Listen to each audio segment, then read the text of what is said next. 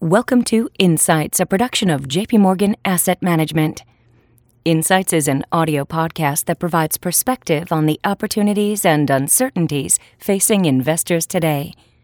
Today's program, the Market Insights Notes on the Week Ahead. Hello, this is David Kelly. I'm Chief Strategist here at JP Morgan Funds. Today is April 26th, 2021. On May 22nd, my wife and I planned to eat dinner at a restaurant. In normal times, such a news item would not exactly make the family headlines. But since the pandemic struck, we have taken a cautious approach and eaten at restaurants only once or twice, and then only if outside dining was available. For the last 6 months, a New England winter has deprived us of even that option. However, on Wednesday, Sarah got her second shot and I get mine on May 8th. And so 2 weeks later, I can already see myself perusing an oversized menu at a favourite restaurant. Everything will look good, and my only problem will be maintaining some restraint.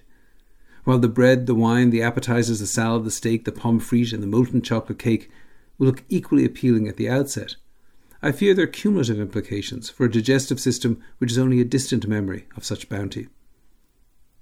Democrats in Congress may feel a similar nervousness about the expanding menu of the president's agenda. Of course, they generally approved of the measures in the huge American Rescue Plan, which is currently flooding money into an already fast-improving economy.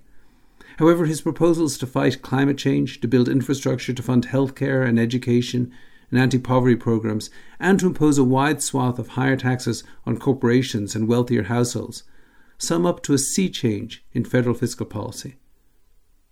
This Wednesday, the President will use his biggest stage, a speech to a joint session of Congress, to outline these plans and to try to sell them to the American people. However, given the magnitude of his agenda and the narrowness of the Democratic majority in the House and the Senate, it is likely that these proposals will have to be scaled back somewhat if they are to be enacted, even, as seems likely, they are pushed through Congress using the reconciliation process, which only requires a simple majority in the Senate. There's only so much that the Congress, or the American people for that matter, can swallow at one time. Because of this, the corporate income tax rate is more likely to be raised to 25% rather than 28%. The global corporate minimum tax, if agreed to internationally, would likely be at a lower rate than the 21% favoured by Treasury Secretary Yellen. There will also be other difficult choices. The President may propose eliminating the step-up in basis for capital gains on inherited property, but this will likely run into fierce opposition if it applies to inherited farms and small businesses, or could invite creative accounting if its applicability is limited to financial assets only. In addition, a proposal to dramatically raise capital gains tax rates for those earning over $1 million, particularly if accompanied by a similar increase in dividend taxes, could sharply reduce the after-tax expected return on stocks for the very wealthy, and could thus hurt equity markets. Needless to say, Democrats in Congress will not want to be blamed for any severe stock market correction prior to the midterm elections. It should be stressed, however, that even if only some of these proposals are passed, their net impact will likely be significantly positive for aggregate demand. There is a long history in Washington of today's spending being funded by tomorrow's taxes, and a more recent pattern of not really worrying about the funding of it at all. However, for investors, the question is obviously not just about fiscal stimulus, but also about the investment implications of the taxes used to partially finance it. Economic data due out this week should continue to paint a rosy picture of the pace of economic recovery. First quarter real GDP, due out on Thursday, could show a 5% annualized gain, following a 4.3% increase in the fourth quarter of last year. However, the details could reveal falling inventories during the quarter, setting the stage for a potential double-digit surge in real GDP in the second quarter.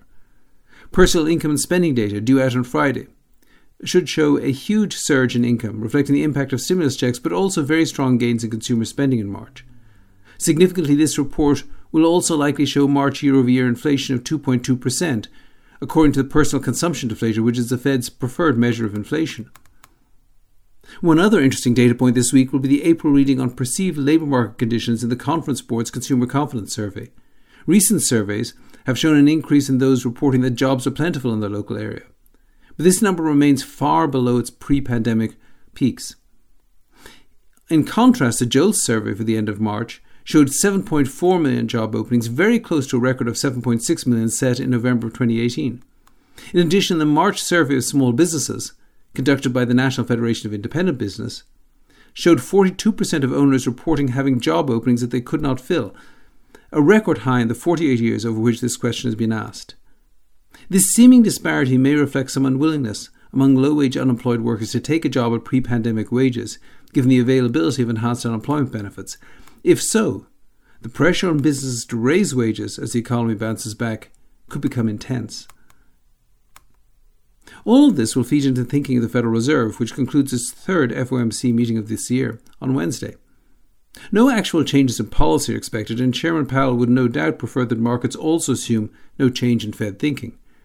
However, it's hard to see how the Fed can ignore further stock market gains and recent much stronger than expected readings on retail sales, employment, and global PMI surveys. Consequently, some upgrade to their description of current economic activity seems likely.